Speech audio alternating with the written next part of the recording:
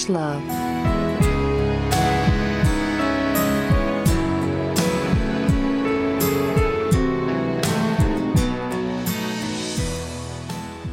Don't be a drag, just be a queen. It's episode 16, season 5 of Ravage Love. Hi, Julie. Hello! Happy Pride, Renee! Happy Pride. We are continuing on with our yearly tradition of doing Pride content for the month of June, even though I live in the nation's capital where we are ding-dongs and we do our Pride in August. I refuse to respect the Ottawa calendar. To me, June is Pride Month, and it's certainly Pride Month here on Ravage Love. Mm-hmm. And what was our theme for this week specifically? The gay agenda, Julie. The gay agenda was this week's theme. Mm-hmm. And what's your gay agenda? My gay agenda is actually related to last week's theme, which is be gay, do crimes. No, Yes. Throw that brick.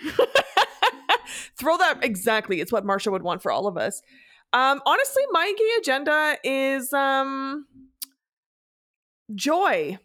And I understand that there's the whole not gay as in happy, queer as in fuck you. And I'm absolutely here for queer righteous rage.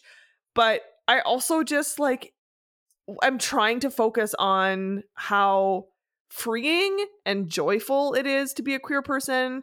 And how you get to define and redefine relationships, relationship dynamics, family versus chosen family, what community looks like.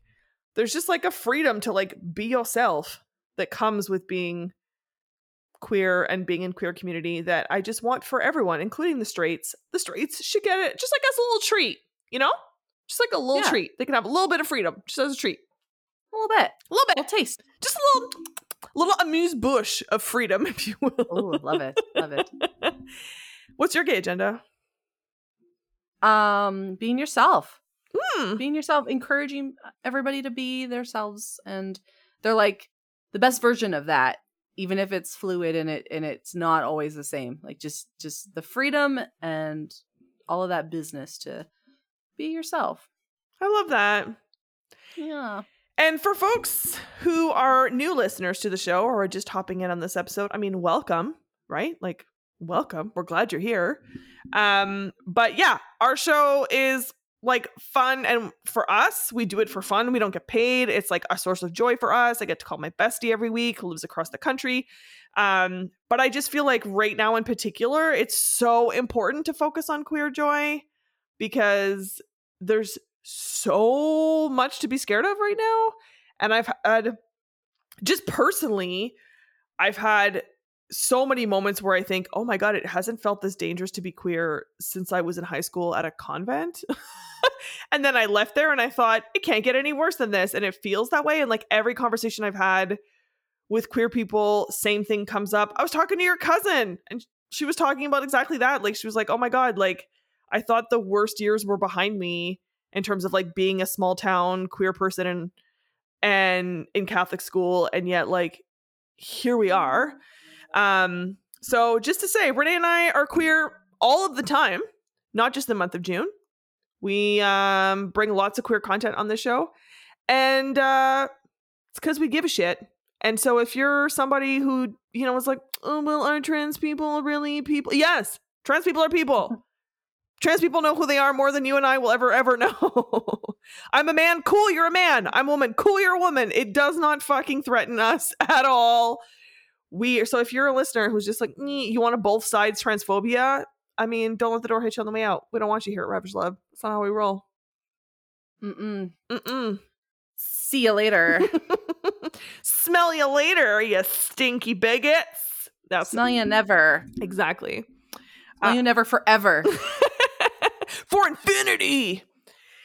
So this week, I really wrestled with what to choose because I like that we chose kind of vague themes, but I was oh man, the gay agenda could be so many things. So I did not seek out anything in particular in terms of tone or, queer men, queer women, non-binary people. Theme-wise, I decided I was going to look at the world of politics. Oh, because excellent choice. right? Because like so often homophobes and transphobes, their whole thing is like the gay agenda is to take over the world. And how do you take over the world? Politics. Oh, right, politics. Politics. You're right. I'm wrong. Sorry. So I then did a deep dive of like queer plus politics, and I found I found the first in a trilogy called Gay Political Sex Scandals is the name of the trilogy. And my book is called Senator Brick Scrotorum and His College Buddy.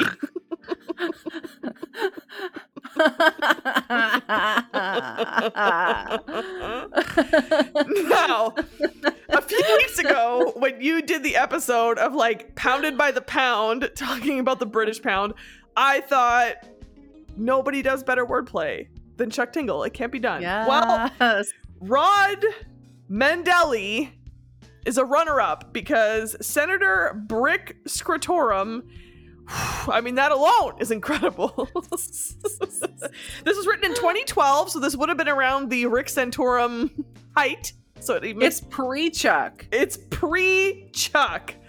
And it is, so it's 2012, and it's 25 pages, so it's real short. Okay. And here we go.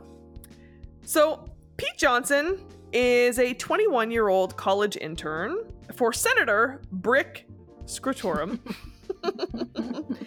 And Pete is like just a young 21-year-old gay guy who's like out and everything, but is constantly teased by his friends for like having a bit of a daddy fetish. So like the guys that he'll hit on or the guys that he'll be like, oh my God, he's cute, are always like middle-aged men, and his friends are always like, oh my God, Pete. So because Pete is an intern, and a first-time intern, he does not get to choose who he works with. So he's assigned to Brick Scrotorum, who he is dismayed to discover is very good looking up close and in an authentic way. So he talks about how, you know, it's not like the super coiffed hair and like very, very polished. He looks like the hot neighbor that you would have, like very approachable, very good looking, in his early 40s, so very much fits the profile. A lot of conversation about how good he smells, and then when he describes the smell, I'm like, that's my preferred manly smell. So like it's like birch, sandalwood, like kind of like that smell, and you're like, yes. So it's his first day, and he's there, and he's obviously very nervous, very awkward, and is also very much taken aback by how beautiful Brick Scrotorum is, because old Brick is an arch-right conservative who's all about family values and traditional values and all of the things that Pete cannot stand and is morally, ethically, sexually opposed to. So he's like, fuck, like I'm stuck with this right-wing dude who's like doesn't even believe in my right to exist as a gay person, but also goddamn he's hot. Oh no, I'm conflicted. It's what I like to call the old confused boner.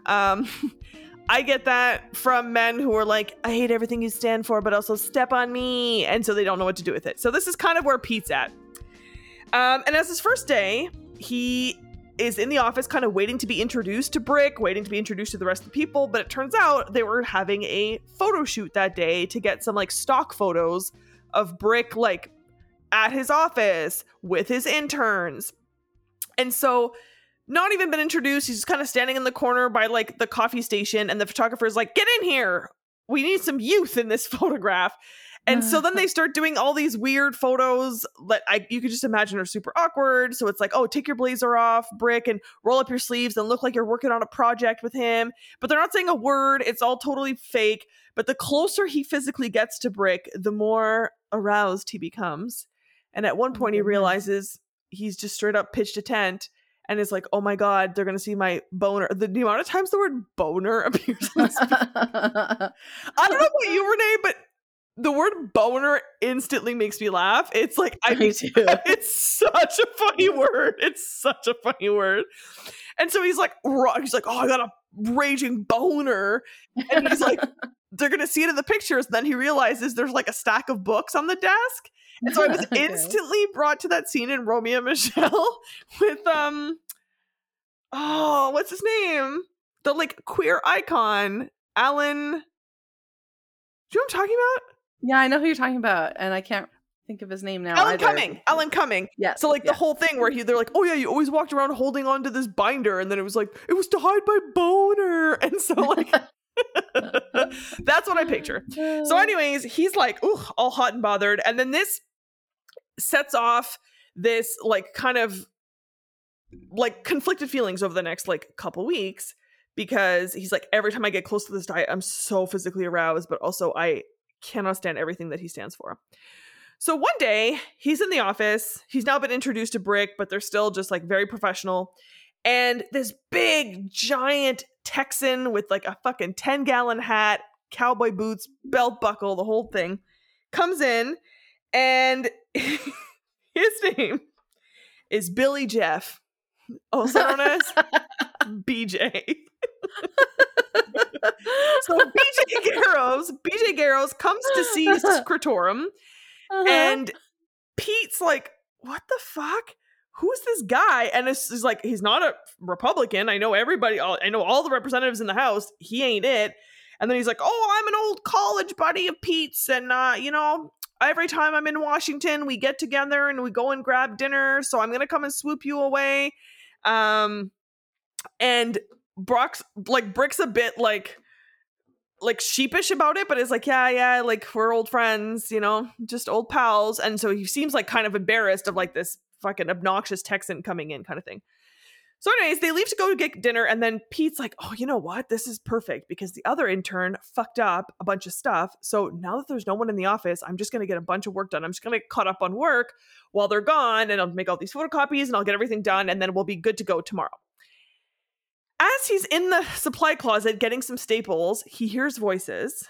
And so he just kind of closes the door and like peeks through the slates, and it's fucking BJ and Brick. And they come back, and then Brick is like, yeah, see, I told you no one would be here. And then BJ's like, oh my God, that's great. You're not wrong. And then they start fucking.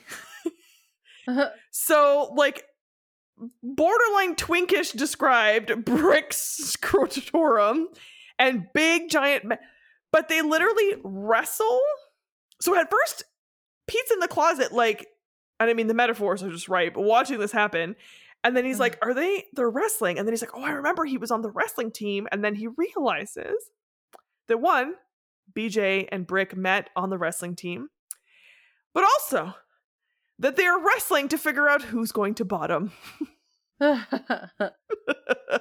so Pete is just doing voyeurism, watching these people get like just fucking each other in graphic detail. There is so much description of men. I wrote it down. It's been a minute since I've written down the names of genitals because it's been a minute since we've been there. So we have boner, we have ball sack, we have man nuts, we have meat stick, we have man tool, manly liquid, spunk.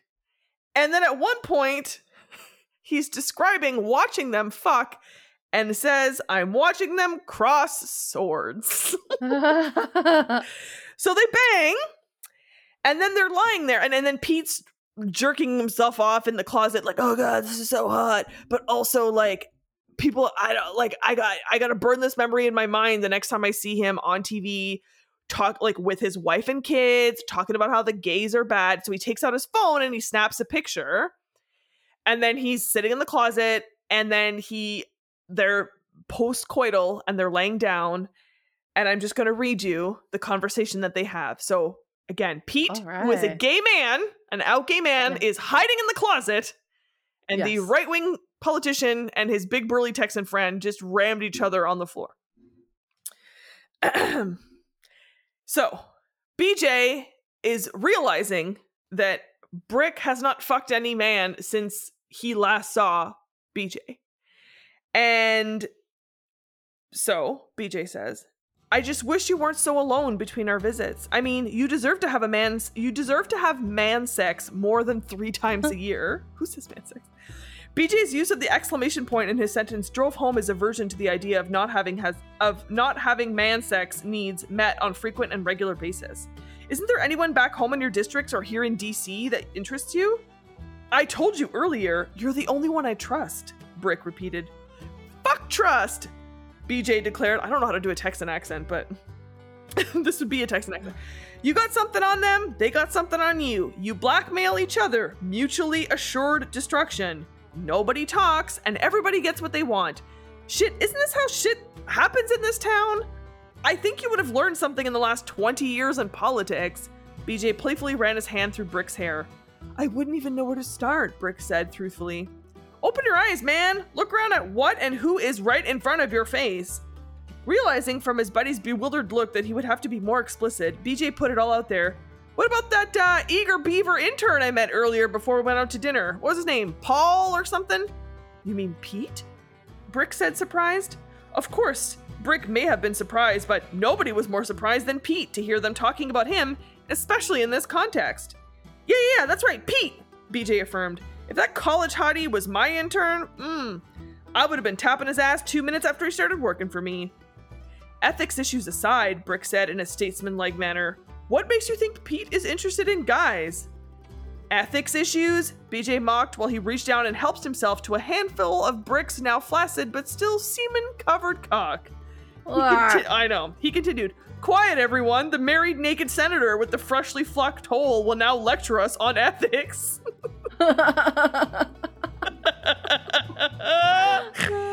You're an asshat, Brick said, pushing BJ's hand away from him and leaving his buddy on the floor while he stood up and faced the opposite direction. BJ stood up quickly and engulfed Brick in his arms. I just want you to be happy, he whispered. Brick closed his eyes and enjoyed the feeling of his friend's body against him as long as he could. Eventually, they cleaned themselves as well as the carpet and the couch without saying another word.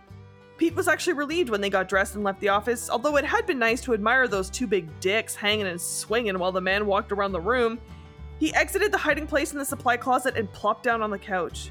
Pete had so much to think about, not the least of which was his own mess inside his underwear that needed to be cleaned up too. More importantly, did he actually have a shot at losing his virginity to a married man who happened to be a supposedly arch-conservative United States senator? The end! Aww. And then book 2, Senator Brick Scrotorum and the intern.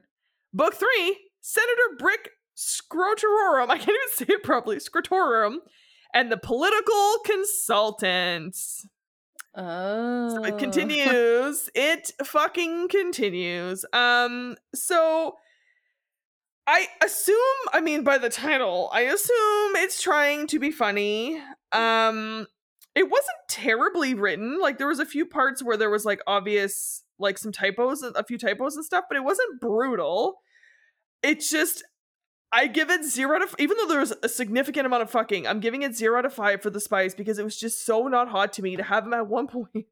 At one point he talks about how they're, like, while BJ was railing Brick, that his, like, dick was helicoptering. And then at one point, BJ comes on his nose. And then he's like, he describes it as though he just, like, flicks it off. Like, you know, like in a rom-com when it's like, oh, you got a little whipped cream on your nose from your latte. And so it makes it seem like he just like, oh, just gonna take that little crumb off your nose. And I'm like, it was so not hot to me. So, yeah, would I read another book from this guy? I might, for like a time when I'm just looking for something funny, for sure. Just a little goof. Just a little goofy story, but I genuinely do not understand how anyone would get off on this story because to me, maybe I just don't like dick enough, but it was a lot of description of like literally helicoptering dick or like and the word boner so many times. Oh, so yeah, that was Senator Brick Scrotorum and his college buddy by Rod Mandelli from 2012. Oh goodness. Yeah, that's the journey I went on. Tell me about your journey, Renee. What was your gay agenda this week? This happened by accident, and it was just like a great mistake because I was trying to find something and I wanted something gay, obviously. I wanted something weird. And I didn't know what to, and then this just fell in my lap, and it's a 4-book series called Bro and the Beast. And I read the first book, and it was such a great premise. Like it was such a brilliant idea. So my book's written by Joel Abernathy. Their pen name for this is Elsie Davis, and Joel is a trans author who writes M for M romance, but only writes romance kind of like in every genre of like men loving men, which I love. And they've got a lot of books, and this book was fantastic and extremely funny. It was only about 130, 140 pages, so it wasn't very long. And I don't even know how to describe this. So imagine a bro. Imagine just like a dude, like a dude's dude. All right. And this dude's dude is not against gay people, but he himself is not a gay man. He's like, no way, no, I'm not gay. There's no way. I'm not against gays, but like, not me. Not me. I love pussy. You know, whatever. Now imagine that bro picks up a romance novel, and it's like a shifter romance, and he gets into it. Now imagine he's like, oh, I'm gonna be late for this kegger. I can't put this book down, but like I gotta get there. So he goes, puts the book down, he goes to go to this kegger, and he gets hit by a car. And he wakes up. It's the 1980s, and he's in the romance book that he was reading. Whoa! And he is the main character. Now, obviously, right, in kind of bro culture and like that machismo culture, like you want to be the alpha, right? The alpha. He's the omega. Whoa. And he struggles with this because, as we know in shifter universes, like alpha, omega, beta, like it's biological, right? You don't get to choose, right? And so in a lot of cases, you can't fight it.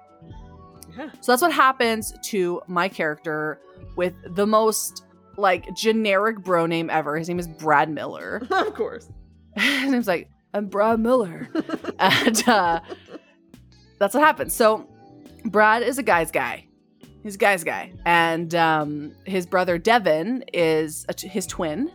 And he is queer and loves romance. And for whatever reason, Brad is just giving him a hard time about these books. And they have a fight because he's like, you know, Brad, like I can't be as like vivacious as you, and I can't make friends like you, and like I didn't make myself into like a beefcake like you did. Like that's not who I am.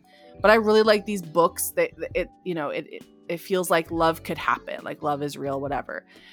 And he ends up storming out, and Brad feels bad, so he's like, he's consumed by guilt, so he's like, maybe I'll just like check out his book, you know, and that's his way of trying to make amends with his brother. It's like giving what his brother likes a chance. And so he starts to read this book, and he cannot put it down. Like he's obsessed. He loves it. But he does put it down because he keeps getting texts to go to this like kegger. He's in university. He's like vice president of his fraternity. Like he's a guy's guy.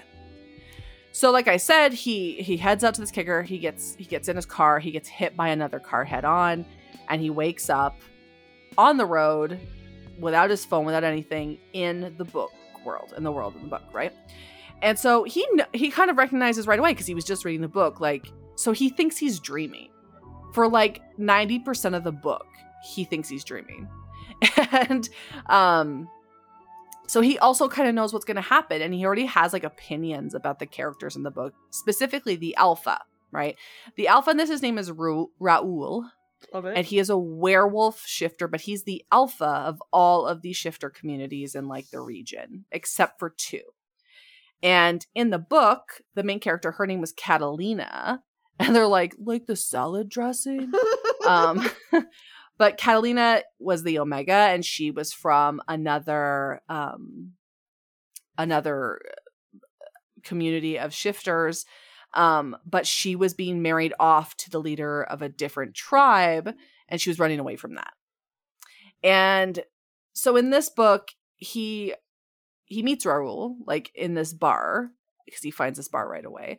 And immediately Raoul can sense that, like, oh, that's an Omega. But here's the thing is that Brad's like a beefcake. Like, they describe him as like 5'10", 230 pounds. Like, he's large. So all of the situations where Catalina would have run into trouble because she's weak and she's vulnerable, he's just like, come at me, bro. Come at me. Like, and as many times as they say boner in your book, he says bro in my book. And so it goes on where, like, he can defend himself. He is not submitting to any of this nonsense because he's like, this isn't me. This isn't my story, whatever.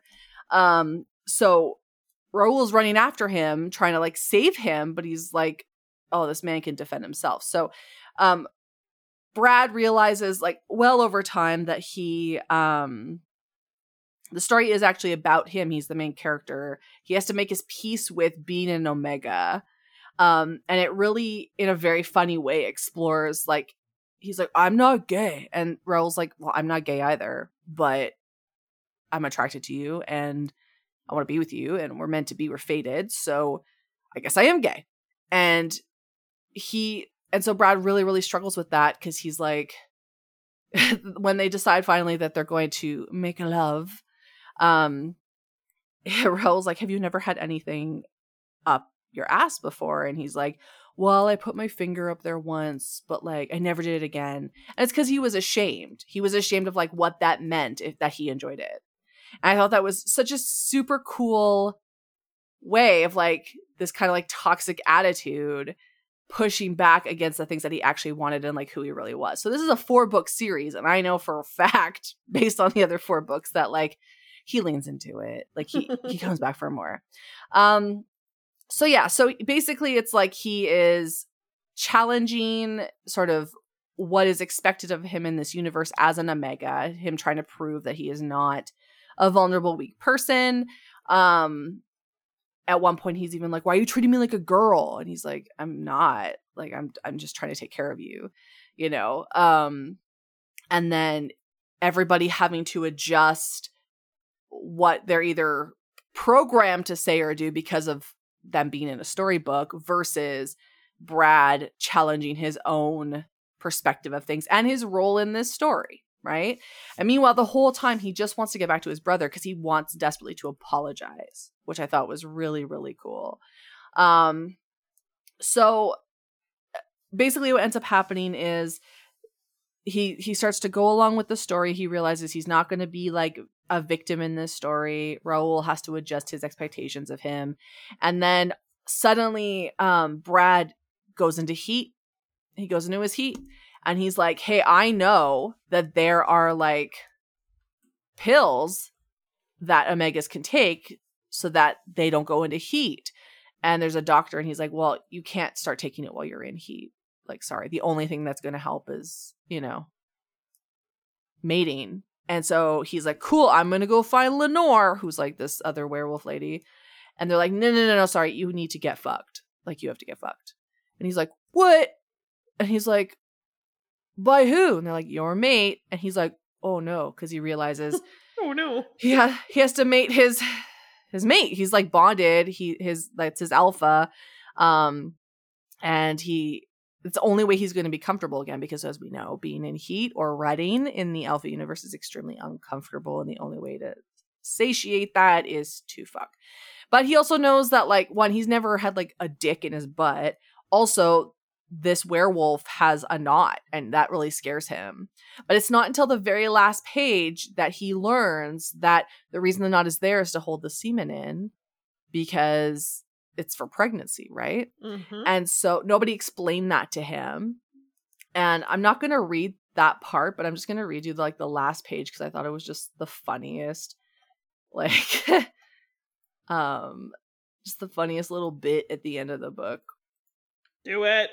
So he's this is not my reading. This is not my reading, but, like, basically he's like, oh, you know, why? He's like, how long does this knot stay? And he's like, oh, about an hour. And he's like, wow. He's like, that's a long time. And he's like, yeah, but you know what? Just enjoy it. You know, your heat's feeling better, right? And he's like, you know what? Yeah, it is. It is, you know. But he's like, at least until next month, because he's like, oh, am I having a werewolf period? And they're like, yeah, I guess that's the best way you could describe it, is a werewolf period. So he's like, yeah, I guess, you know, I'll feel better till next month. And he's like, well, not unless you're pregnant. And he's like, okay, funny, haha. And he's like, no, I'm not joking. He's like, I don't know how it works here. He's like, but I don't have a womb, so I can't get knocked up. And he's like, no, you do, because you're an Omega. Like, regardless of your sex, you have a womb. And he's like, bro, are you saying I might be fucking pregnant? And he's like, yeah. He's like, I think it's a probability, actually. And then he says, he's like, oh, well, probably good that you're stuck in me for a while then. And he's like, why is that? And he's like, so you'll have plenty of time to catch your breath, because the second that thing goes down, you'd better run for your motherfucking life. And that's how it ends. What? He's gonna beat the shit out of him. And I love that. Because it's like, he didn't consent to that, right? But he did come onto the Alpha knowing, and like everybody like worked together because it was the first experience and all that stuff, right? So like he led it by saying what he wanted and everything, but like he was not expecting pregnancy. He's also a college student. And I was like, good, beat his ass. Beat it. But I do know he does get pregnant. That's what the next 3 books is about, him being pregnant and trying to like get back to his man. So loved it, actually. I laughed so much, and it was extremely spicy. It was funny and spicy at the same time, and it was nice to read this really earnest thing where it was like he starts out and he says, he's like, when in Rome, that's the gay place, right? And I was like, yeah. And then he's like, I'm only 1% gay right now. And then like Raul like kisses him behind his ear and he's like, okay, I'm 5% gay now. And then like as he's going, he's like, I'm 100% gay right now. Like, just it was very funny. It was very funny, and it was a really funny, gentle way of exploring this particular thing, which I never ever read in a book before, where it was like they were like consistently like, this isn't me, but it was, but it wasn't like they spent the whole book hiding. It was like they knew it was because of shame, and they knew that like that's just not what they were about, and it was more important to them to be like a macho beefcake, all these things. Anyway, it was a lot of fun, and I recommend it for everybody. What I'm going to read today is our bro reading the book and just like his analysis of it, because it's so fucking funny. So it's like, imagine you give your bro a romance novel to read, and it's a shifter romance. And he has never read anything like this before, doesn't read books. He's like, this guy's like a mechanic. Like he's a guy's guy. Imagine giving a shifter romance to a guy's guy. Okay? You've set the scene. I picture it perfectly. Okay, here we go.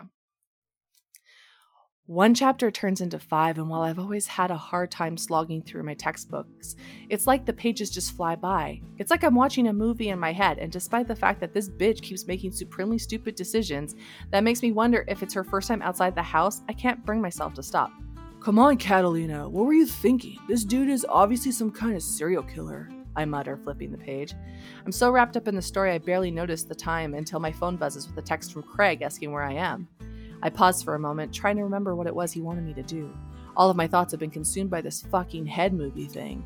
One question after another keeps cropping up in my mind. If this dude is really such an alpha, then why doesn't he just challenge the dissenters in his pack to a drinking contest to assert dominance? If this chick is a runaway Omega, how the hell has she not gone into heat before? She mentions she takes suppressants given to her by her pack doc, so the alphas back home don't go nuts, but she's been gone long enough to have to run out by now, and that's not the kind of thing you can just pop by CVS and buy. I mean, she has to have come across other werewolves since she's been on the road. You think they notice she has magical werewolf pussy if it's so fucking irresistible that this alpha douchebag can't keep his hands off her just because she's in heat all of a sudden because of his pheromones or whatever.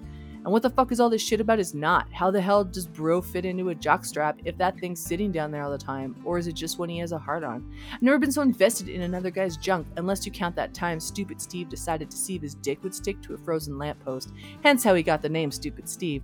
And I'm not really sure what to make of that, but one thing is for sure. I am invested. In this story, I mean, not in the werewolf dick. I ain't gay. Not that there's anything wrong with being gay, I'm just not. I mean, I like watching movies about aliens invading Earth, but that doesn't mean I want to stick my dick in a little green man. Or woman, but if I did, it would definitely be alien pussy, not alien dick. Unless it's on a chick. My phone buzzes again with another text from Craig whining about how I'm not there to play wingman to his drunken idiot as he tries to hit on random Delta Phi's he doesn't even have a chance in hell with. I groan, setting the book aside and shooting him a text to tell him that to keep his panties on, I'll be there in 10. To be fair, it's not really like me to miss a kegger, and as tempted as I am to stay home and sit this one out, I can't justify it to myself, even if no one else wouldn't find out why. I'll just show up to the party, grab a few beers, and then sneak away to the back deck for some alone time with my new best friend, Catalina, and her freak-dick werewolf boyfriend. That's it. And there's a part where he was talking about how hot the werewolf is, and he's just like, the guy skitters off, intimidated by his raw masculine energy or whatever. By this point, R.I.P. the main character's panties. Like, that's just how he describes the book. Anyway, I loved it. I thought it was great, and I'm going to read the rest because they were short and they were funny, and I want to see what happens to my boy Brad.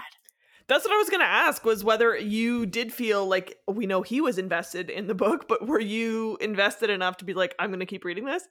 100%. I'm going to read the rest of them. Isn't that the best feeling? It is. And the fact that there's more makes me just like tickled. But I just thought, what a unique premise. Yes. Like the whole thing from the perspective of a dude bro, then it cuts to like the love interest, and it's exactly like any other book, right? But that love interest has to kind of change his perspective for his mate. And I just think it's so good. It was so smart. Like, just a fucking smart little story. And I love that. Yeah, love it. Exactly. Like, and it sounds like it wasn't like, it sounds like it could have been super confusing also, but it sounds like it wasn't. Like, it was still cohesive as a story, you know? Oh, 100%. 100%. Yeah. And I was surprised it ended where it did, but it just made me want to read more, honestly. Love it. Yeah. I love that. What a treat. And when did this book come out? When's this series come out? Is it new? That's a great question. I will tell you. Okay. Oh, no, this one came out this year in February. Oh, wow. So it may be that like they wrote all of the books and then kind of staggered. Yeah, so the second book came out on my birthday this year. I'm so sorry I forgot your birthday. And last one in May, and I guess like the fourth part will be out this month, I suspect. Yeah, June 25th. So oh my god, it's coming. Yeah. I love that. Bro and the Beast. 10 out of 10 from me. Love that. What a great choice. And also, I love, especially in the romance genre, let's be real, a lot of it super formulaic. It's been done. Honestly, oftentimes we could probably read the first 2 chapters and the last 2 chapters of many of our books and know exactly what happened. 100%. So and like in this is fresh and new and smart, and like it's never been done from what we can see. So that's so great. He was so critical of the author's writing of the characters. So like he was, and he wasn't blaming the characters, he was blaming the author. And I know in one of the books they go and find the author. Amazing. Yeah, so I was like, God, this is such a smart story. And I love that, because you're right, all of it is like, I wore my matching lace panties, and they're on the floor now.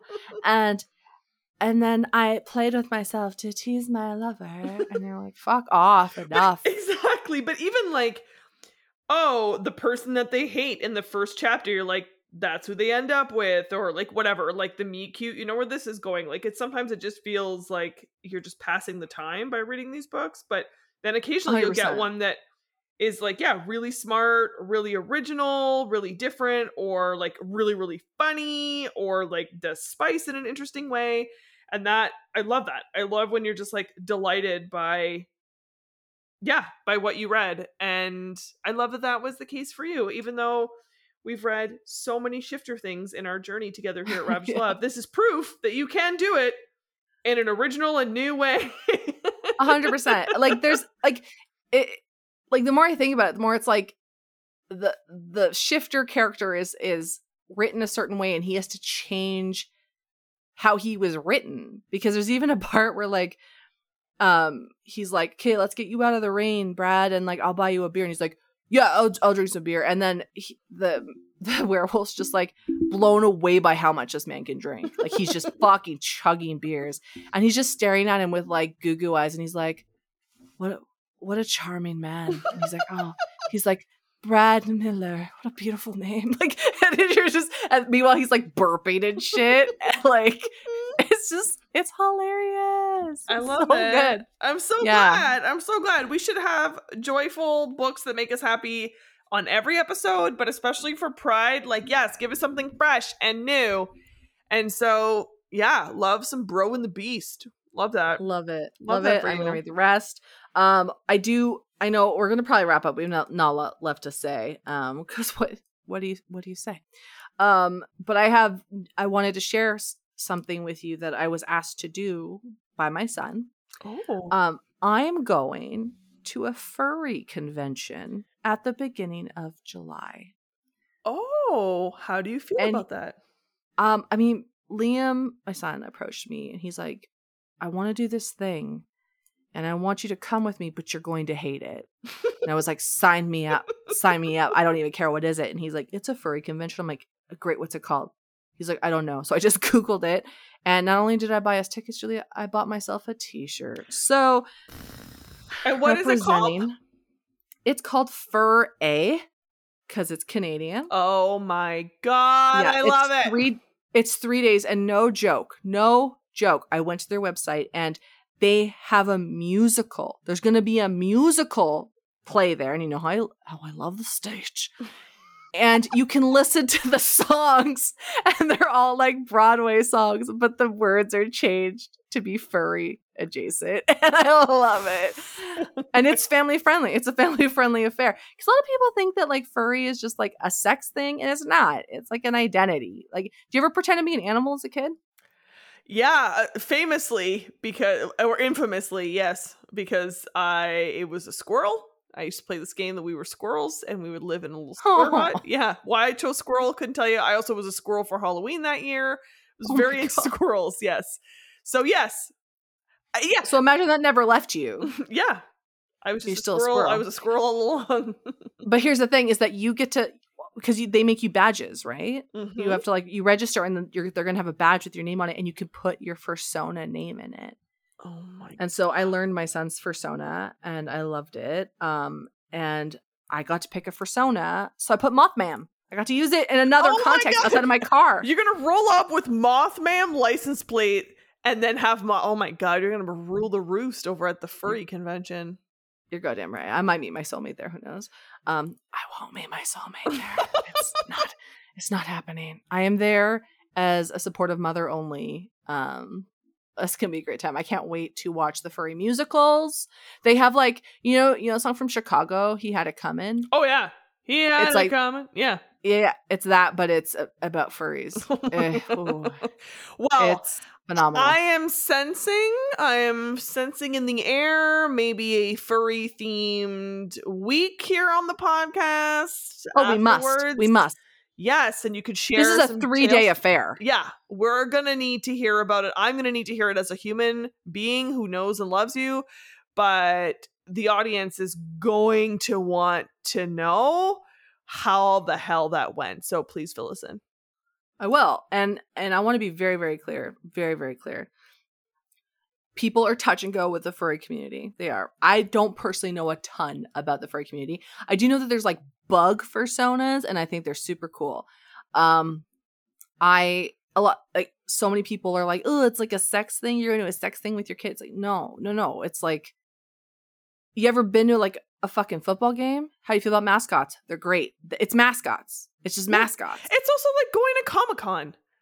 Exactly. Like, I used to go to Comic-Con every year and do anti-harassment work, and like, yeah, some people have like sexy cosplay, and of course there are people who will fetishize literally everything, so you can't control for that. But like, it wasn't a sex convention. I've gone to Sexapalooza. I've gone to like sex worker, like porn conventions. That's not the same vibe as Comic-Con. It's literally just people who are so jazzed to be in community with people who are not judging them for their like quote unquote weird niche interest. So yeah, get your furry on, people in Edmonton. Yeah, there's not my jam, but fill your boots. There's even like a little restaurant, like a little furry restaurant, and they have like taco night and stuff, but they give it furry pun names.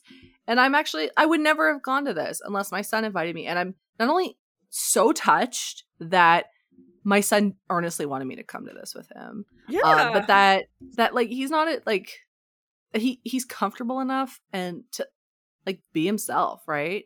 And I was like, do we got to make you a costume? He's like, no, Mom, that's too far. I was like, but I want to make you a costume. And he's like, no. So I'm really excited actually. Like, not what I'm about, but I love the joy that it brings the people who are there to be with their people. Yeah, exactly. That's exactly it. It's like, same thing with me. Like, I'm not a geeky person. I have like some geeky interests, but not really. Like, I'm a nerdy person in some ways, but like Comic-Con for me, even though I was there for work purposes to like teach people that cosplay does not equal consent, I was just so charmed by the experience when I went the first time, because I'm like, I don't know what 3/4 of these people are. Like, unless you were Princess Leia or like in a Darth Vader costume, I probably don't know who you are. But to just see people in their element, not hurting anybody, just like having fun, being comfortable, it's infectious. Like, you cannot help but be stoked for people who are like waiting in line for 2 hours to meet some like what I would say is obscure character from like Deep Space Nine, and they're just loving it. Whoa. There are no obscure characters. Deep Space. Wow, Julie, you really aren't part of that community, but that's okay. That's all right. Wow. I'm sorry, I'm not cool. You're too cool. No, you're too cool to note that there's no obscure characters on Deep Space Nine. They're obscure to me. But yes, you heard it here first, folks. We're going to be doing some sort of furry episode in clearly sometime in July. Wait for that to drop, because can't wait. We're going to get some stories out of Renee, and I'm stoked. This was such a good time. I'm so glad. Honestly, I did not know where the gay agenda would take me. Yeah, and I'm so thrilled. Yeah, I could not be happier with my choice of book, and your book was so funny. I needed a very good laugh today, so thank you.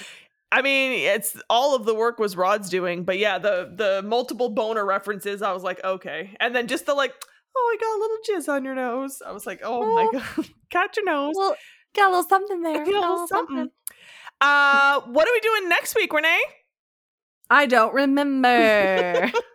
We're queer. We're here. We're here. We're queer. We're not going anywhere. That's our theme for next week. So similar to the gay agenda, could take it in multiple different directions. So we'll see where Renee and I meet when we meet again at the microphone. Because as per usual, we do not share with each other what our books are until we hop on live on the show. So we don't even debrief beforehand on our books. We just launch right into it. So I have no clue where your book is going. I don't know where my book is going next week, because I haven't picked it out yet, but we're here, we're queer, we're not going anywhere. That's both the next week's theme and the general vibe here at Ravage Love. And I do want to say, the only time we ever consult, it's usually me being like, whatever you do, when you look up this theme, don't get the book with the bug on it. And you're like, I probably will not. Oh my God. Don't worry. That is true. The amount of times that, like, I would say almost every single time you've given me a heads up because you're like, don't choose this book. I'm like, do you know me at all? I would not choose that book at all. So yeah. And who knows? Maybe Renee's gonna just like pull a fast one on us like she did last week and be like, oh, actually, I wrote the story that I read this week. You never know. But we're so glad you're joining us every single week on Ravage Love. And I know many of our listeners are very queer. Lots of trans and non-binary people and gender non-conforming people who listen to us. So, you know, we love you. We love you. And I hope you're leaving this month with some good recommendations. I hope you hear a story that you're like, oh my God, love it. Maybe you want to know what happens to the intern with Brick Scrotorum. Maybe you want to know what happens to Bro and the Beast. Find out. Support queer and trans authors and 100%. Not just their characters. 100%. That's I'm gonna disembark from my soapbox now. No, never do. Stay up there for life. Die up there. With like that, I mean that in the best way, not like die. Like you're like stay die up in there forever. 50 years from now, die on there. Gotcha. Yeah, I will mummify you and keep you up there. But okay. Also, before we go, listeners, I have a lot going on, and for the first time in history, forgot Julie's birthday yesterday until like right before midnight. God. So everybody, please go and wish Julie a happy birthday, just like she made you guys wish me a happy birthday. Thanks, because she's worth it. Thank you. Is she worth it? Let me work it. Put my thing down, flip it, and reverse it. You can listen to some Millie. And what? You can listen to some Missy Elliott on my behalf, folks. But yes, thank you, Renee. You have a very busy life. It's okay that you forgot my birthday. Sephora will never happen again. Ever. Starbucks remembered. So I got my free Starbucks. I got my free gift from Sephora. Capitalism really popped off today, son. I haven't got my Sephora present yet. I have to do that. It's too late now. No, it's not. They changed it. Oh, really? It used to be that you had to get it in the month of your birthday. No, you got a year now. Oh, well, shit. I was real keen to get I used to be, that you had to get it in the month of your birthday, but the more you know rainbow has just shot over my head, so thank you for that. You know what? Queers gotta lift up other queers, and I'm just doing my part. Thank you. For the femme community and their makeup loves. You're so welcome. Do you want to sing us out? Sure do. Ravage love. Ravage love. Bye. Bye. Artwork for the show is created by Karen McKnight. Very special thanks to Josh Shenfield for production assistance. You can find Josh on Instagram at Fushigiyami. That's FUSHIGIYAMI on Instagram. Connect with us at Ravage Love on Instagram and Twitter, or by email at ravagelove.podcast@gmail.com.